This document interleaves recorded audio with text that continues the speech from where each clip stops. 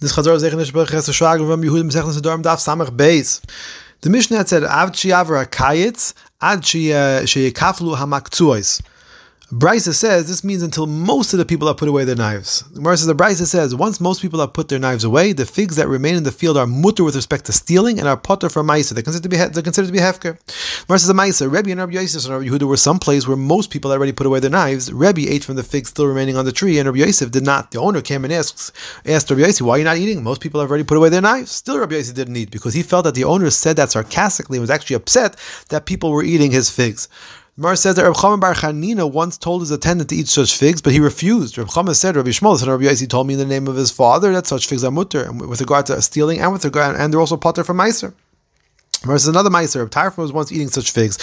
When the owner of the field came, he stuffed Reb Tarfon into a sack and planned to kill him. Reb Tarfon said, "Woe is to Tarfon, because this man will kill him." When this man realized that the man he had in the sack was Rabbi Tarfon, he put him down and ran away. Ravo, in the name of Shimon Gamliel, said, Reb Tarfon forever regretted having saved himself by using the Keser Shel Torah, the crown of Torah, for his own personal benefit.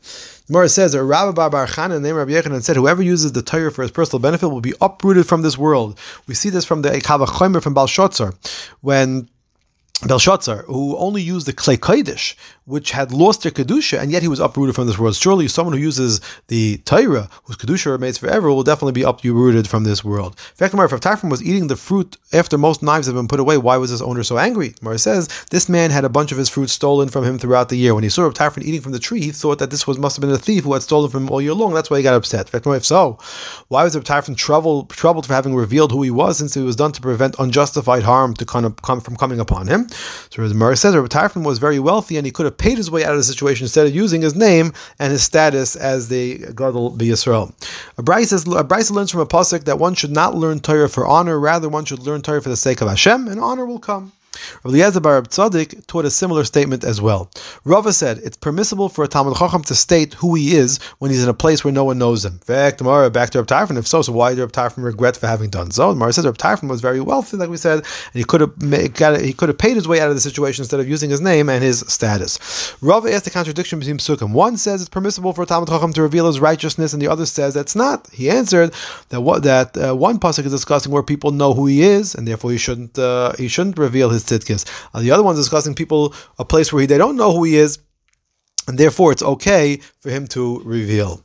Rava said it's permissible for a Talmud Chacham to say who he is so that his case be heard first in Bezdin.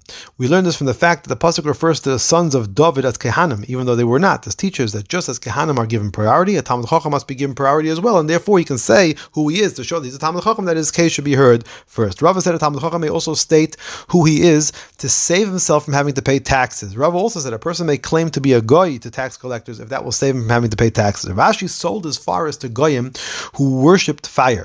Ravina said to him, this should be also as lefnei evil I see the michshol. You're selling them, they have wood now, and now they're going to be over there avodah zarah. Rashi said most wood is used for regular fires, not for avodah zarah. As such, it's mutter for me to sell this to them.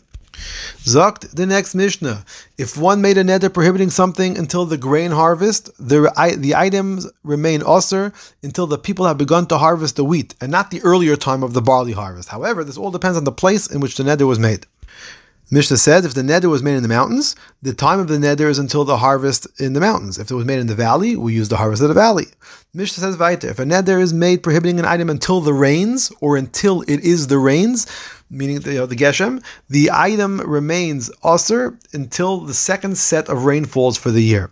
Shimon Gamliel says it's osir until the time for the second set of rainfalls, even if it doesn't rain. It's the time that normally the second set of rains come. If the neder is made until the rains stop, Reb Meir says the item remains osir until the month of Nisan is over. Rabbi Yehuda says it's until Pesach is over. Zachti Gemara, Brisa says, if someone made a neder in the Galil to be in effect until the summer, and he then went down to the valley, he has to keep the neder until the summer of the Galil, even though the summer of the valley has already begun.